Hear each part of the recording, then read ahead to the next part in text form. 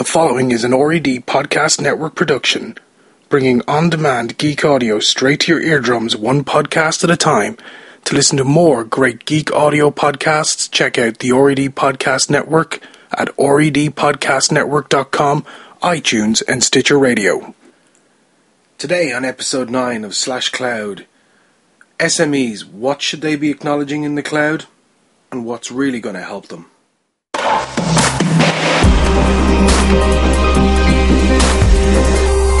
Slash Cloud. Welcome to the Slash Cloud podcast, brought to you in association with cloudedissues.com. The goal of this show, really simple. For me, Ian Bergen, to help you flatten the learning curve and to be your anchor so the cloud doesn't carry away the focus from what you want to achieve in your business. On this podcast, I'm bringing over 7 years of experience in the cloud services field to help you see through the sales speak, clear away the mists of marketing, and in an agenda-free manner to break down the reality of what the cloud can do and mean to your business in an easy-to-understand way. It's that simple, people. So, what I want to talk about is this. You are an SME company. Your budget is limited. Your ability to what you can achieve is limited. You are limited by what you can achieve on a scalar manner as well. And you're in a business world, where when you're talking about the cloud, you're talking about the kind of things that large global organizations are more capable of taking advantage of and are more they're in a better position to fight and argue their corner, as it were. And small businesses need to be able to be operationally mobile. I won't say agile, I'll say operationally mobile, because that is what they are. They're small companies that very often have got to roll with the punches, and they're up there trying to fight with the big guys to go and take in business, more importantly. And when you're in that position where you're trying to take in business, you need every single piece of competitive advantage you can put your hands on. And for a lot of small companies, I'm sure privately they turn around to you and say, when we're trying to achieve what we're trying to achieve and we're going up against much bigger organizations, we're almost having to be in this like semi-startup type mode, which is where we're, at one point there's a mixture of, an element of, over-promising and trying to not under-deliver, along with a couple of smoke and mirrors to try and get themselves in alongside the big guys to be able to try and fight for that business and to grow to actually then be able to fight with them on equal terms as peers. And here's the problem with an awful lot of this for SMEs when we're trying to do this. Business applications, to be able to achieve like really smart things, in an awful lot of cases, business applications are built with them being able to be used in large organizations and be able to be to benefit large organizations more. No one builds applications with small companies in mind. And what happens is that to require this kind of I'd say intelligence network for your business, an internal intelligence network, using various cloud services and cloud service provider tools, and cloud tools to be able to achieve what you want in business. They are very often a high price proposition. They make it very troublesome for small organizations like SMEs or even young organizations to be able to compete. And it's a case of like who's got the bigger wallet to be able to benefit the most out of it. So we're now starting to see in the cloud spaces, we're starting to see a large proliferation, I always like to try that again, a proliferation of multi-tenanted services, which is where cloud providers are able to provide those kind of services on a multi-tenant basis. In other words, if you want to think of it as kind of like an apartment complex, where it's got the very best security, it's got a really good management company in there, and everything is proactively looked after for you. And everyone is only having to deal with the one landlord, and it's everything is very well looked after. So you've got these sort of companies now that are setting up these kind of business models where, because of the scale that they're able to provide these out in a multi-tenant environment, they're able to sort of bring the pricing aspect of things down. I mean, you get this with an awful lot of cloud infrastructure as a service providers. Well, they'll do a public multi-tenanted cloud, and a good example of that is Amazon's AWS. Or you'll go to private multi-tenanted cloud, and the difference between the two of these is that on the public multi-tenanted, anyone can rock up with a credit card and go create an account straight away without sort of any administrative checks from the company providing the service. And then you've got private and multi-tenanted, where the only way you can put your stuff onto it is by engaging with the service provider themselves, and them being sort of the gatekeepers, allowing you in and out and controlling your access to resources, as opposed to giving you unlimited resources. And what's happening in a lot of these cases is that people are getting into the case where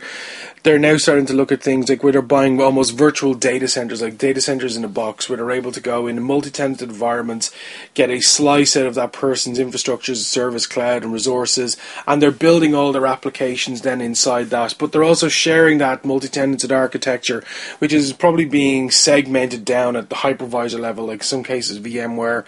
where you're demarcating each of the slices, and they're completely secure from each other. And what's happening here is that this entire procedure is actually making it very quick and easy to set up for companies who are looking to get in there. They're able to customize it very quickly. The applications are a little bit more scalable, and they're finding that they're just able to do more with an awful lot less. And what this is actually doing in one respect is for managers in SME companies, and a manager in an SME company is not like a manager in a very big organization. Very often a manager in an SME company is wearing multiple hats. And like, for example, in a company where they're trying to build, they've traditionally been a software house, for example, and I think this is probably a poor example because the software industry tends to feed itself, but I'll use it anyway. With a software company, and they go in there, and traditionally they would have sent out discs and DVDs and CDs and other storage media for people to be able to put their hands on their software. And they would then have to constantly be sending out updates or make updates available to be downloaded. Then they get into the model of where they no longer need to provide any form of distribution of the software to their clients. In fact, their clients don't even need to have any savvy or get into the case of hosting that application themselves or that system or solution themselves. That the software company now is able to do the entire thing as a hosted solution, seamless, where it's updated remotely, managed remotely, kept secure remotely. And the best people who know about the platform and the application are actually managing the application. So again, you're taking that management side of things out of your own team and allowing them to focus on the more important things. And with managers who are in this position in these type of companies, like I said, they're often wearing multiple hats. One of the hats may be a manager, the other hat might actually be where they too are a developer, or they're in R&D, or they're doing Q&A as well, or they're doing a whole heap of multiple different variables and verticals within the business. Because sometimes this is what happens, and it's actually fairly normal for an awful lot of SMEs, for people who are in management to be wearing an awful lot of hats, even from above themselves or below themselves in the chain. And so these kind of managers are starting to realize that when you're talking about these kind of cloud services and what they can need to acknowledge, that they're recognizing there's a change in the dynamics within their companies now that these kind of intelligence networks can be delivered and brought in far more cost effectively because they're in multi-tenanted. They can also be brought in no matter where in the world they are. Employees are able to get the benefits as a result of all of this, as long as the employees have access to a good form of network, and this kind of mobility that comes with all of this, being able to access it remotely via the cloud. And again, it's being sort of where the point where businesses are able to find themselves, small, medium enterprises, SMEs, or find themselves able to cohesively unify their own business and the business critical systems within the company as well, and be able to use that intelligence network. And you probably wonder to yourself, why do you keep saying an intelligence network? When you're talking about business critical applications and business critical systems, the reason that they are sort of labelled that and they do fall into that category is not because people depend on them to do their job, because these are pieces of the larger part of the organisation that helps you understand about whether you're on time with your deliveries, whether you're behind, whether you're actually making money, allowing you to gather that data to be able to make important operational, whether it's short-term or long-term decisions about things that you want to do in the business that you want to either change or you want to improve, or maybe new things that you actually want to bring on stream. So that's what I mean by when I say the intelligence network that needs to come into this. So these managers are actually discovering that as a result of these sort of multi-tenanted environments, they're able to actually now employ these kind of these intelligence networks, which allows them to get on top of like trying to even get in to be able to fight amongst the larger organizations, because they're able to have access to the same kind of tools. Now, there may not be the exact same tools from the exact same people, but they're now able to find themselves on a footing which gets them into power. And it's something that I think an awful lot of people who are looking at like how they can actually have the next thing to give them that edge, that 1% sort of a bump on what other people are able to do in their business vertical. And what's happening here is that as a result of this, the cloud computing then environment and everything that it can bring starts becoming that little bit more not only just accessible, but it becomes more successful in terms of its infiltration into the business, and then its saturation of the business in terms of it allowing the delivery of tools and systems in a way that's constructive, and it suits a whole modicum of reasons in the business, and it satisfies a whole load of things like cost-benefit analysis in terms of being able to free up IT staff or free up administrative staff to be able to focus on more important tasks and to maximize their return on their investment of being like human capital in the business. And that's a phrase I don't really like to use too often, human capital. But again, this sort of entire thing feeds in.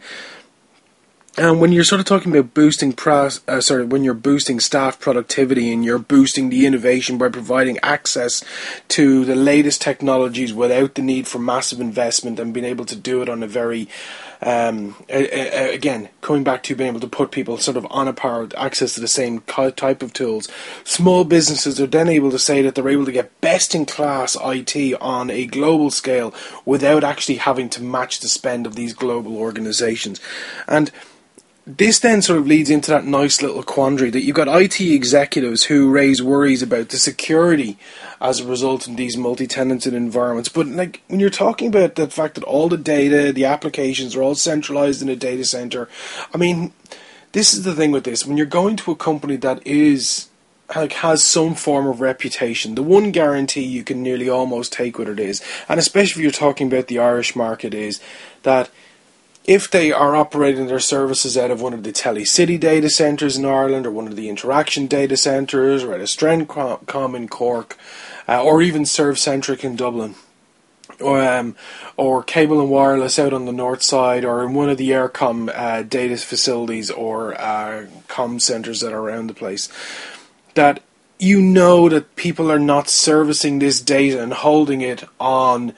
bits of spurious kit that's sitting in the back of someone's garage where there's a small like hand cord starting diesel generator out the back of it.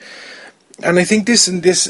idea that like when you're going into the cloud that this needs to be a worry. If you're talking about in Ireland and you're talking about one of the plethora of cloud service providers, if they're from the native ones, the ones that don't do services outside the country, they're pretty much all going to be operating out of one or multiples of those data centers in a lot of cases. If they're not, you need to ask them why they're not operating out of one of those data centers. More importantly, like why do they think that as a company who's providing these cloud services, they know more about data centers than the companies who specifically go out of their way to build these data centers and are, by fact, of course, the experts in this field? I mean, isn't that the point of outsourcing, and that when your cloud provider salesperson comes knocking at your door, and what I've just alluded to just a couple of minutes ago, that the entire point is freeing up staff to focus on their tasks that actually do provide tangible return on their investment of them being in the business to the companies that are getting the companies extracting the maximum benefit out of their employees. I mean, isn't that the exact same thing as well that should apply then to the cloud service providers? But in any case, it still seems to be something when you're talking about the security and this kind of aspect as it comes up with it, And again, this is something that needs to be acknowledged, that these executives are hesitant to take this step, and because they can't get over this idea that their data is going to be residing in someone's garage. And again, it comes down to this thing of that they're no longer able to touch and feel systems that drive the organization, or that they feel that the only way they can show and demonstrate responsibility is by being able to physically touch the systems. And what's funny is there's an awful lot of people out there who frankly aren't really surprised by this reaction, and they still aren't, because they think there's sufficient experience within things like being able to provide remote working services, being able to do security, and in terms of what an awful lot of these cloud service providers are now actually able to do in a very, very smart way.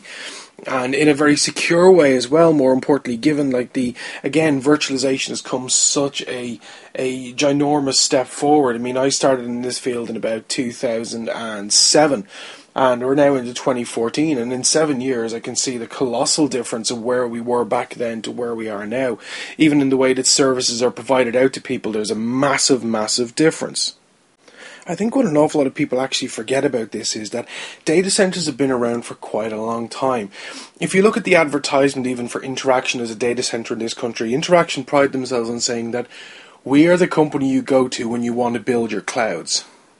I mean, so this is this point about, in terms of the security acknowledgement side of it, and this is sort of, I think, one of the more fundamental ones that still seems to be an issue for people. In terms of, if I can't see my kit, then I don't know where my data is. And I understand the importance of people needing to know where their data is. And of course they should know where their data is, because I mean it's a fundamental in terms of your responsibilities under the Data Protection Acts when you run a company. And you know what? The thing is with this is, when you look at how data centers are run in terms of levels of connectivity, levels of power redundancy, and all the rest of that kind of stuff that's being able to be provided by the cloud service providers as a result, there's very, very little evidence that any of the companies are experiencing problems with accessing their data, and that the service level agreements that tend to exist in the Irish market, that they're in any way problematic, or that the issue of sort of uninterrupted availability being a requirement, that this is an issue. I mean, I don't think we hear too often about cloud service providers in the Irish market actually going down and their stuff actually being wholly unavailable. I think the Irish market, in terms of its own native services, whether it's in the software as a service sector or in the infrastructure as a service sector, I think they've actually been pretty good and fairly reliable, and the record stands for itself. And so I think that Irish companies and Irish SMEs need to start having just getting into that habit of, again, I'm going to use the word acknowledgement, and get into the fact that they acknowledge that they value flexibility, they value responsiveness, they value the ability to be able to interact with their service provider, and they also value that the services that they're getting access to are able to bring a form of intelligence, which is a form of real tangible benefit back into the business, in terms of being able to help them understand what's going on in their business, and being able to then focus in on the areas of the business that actually need improvement. And then these, again, sort of then feed into the idea that it provides clarity on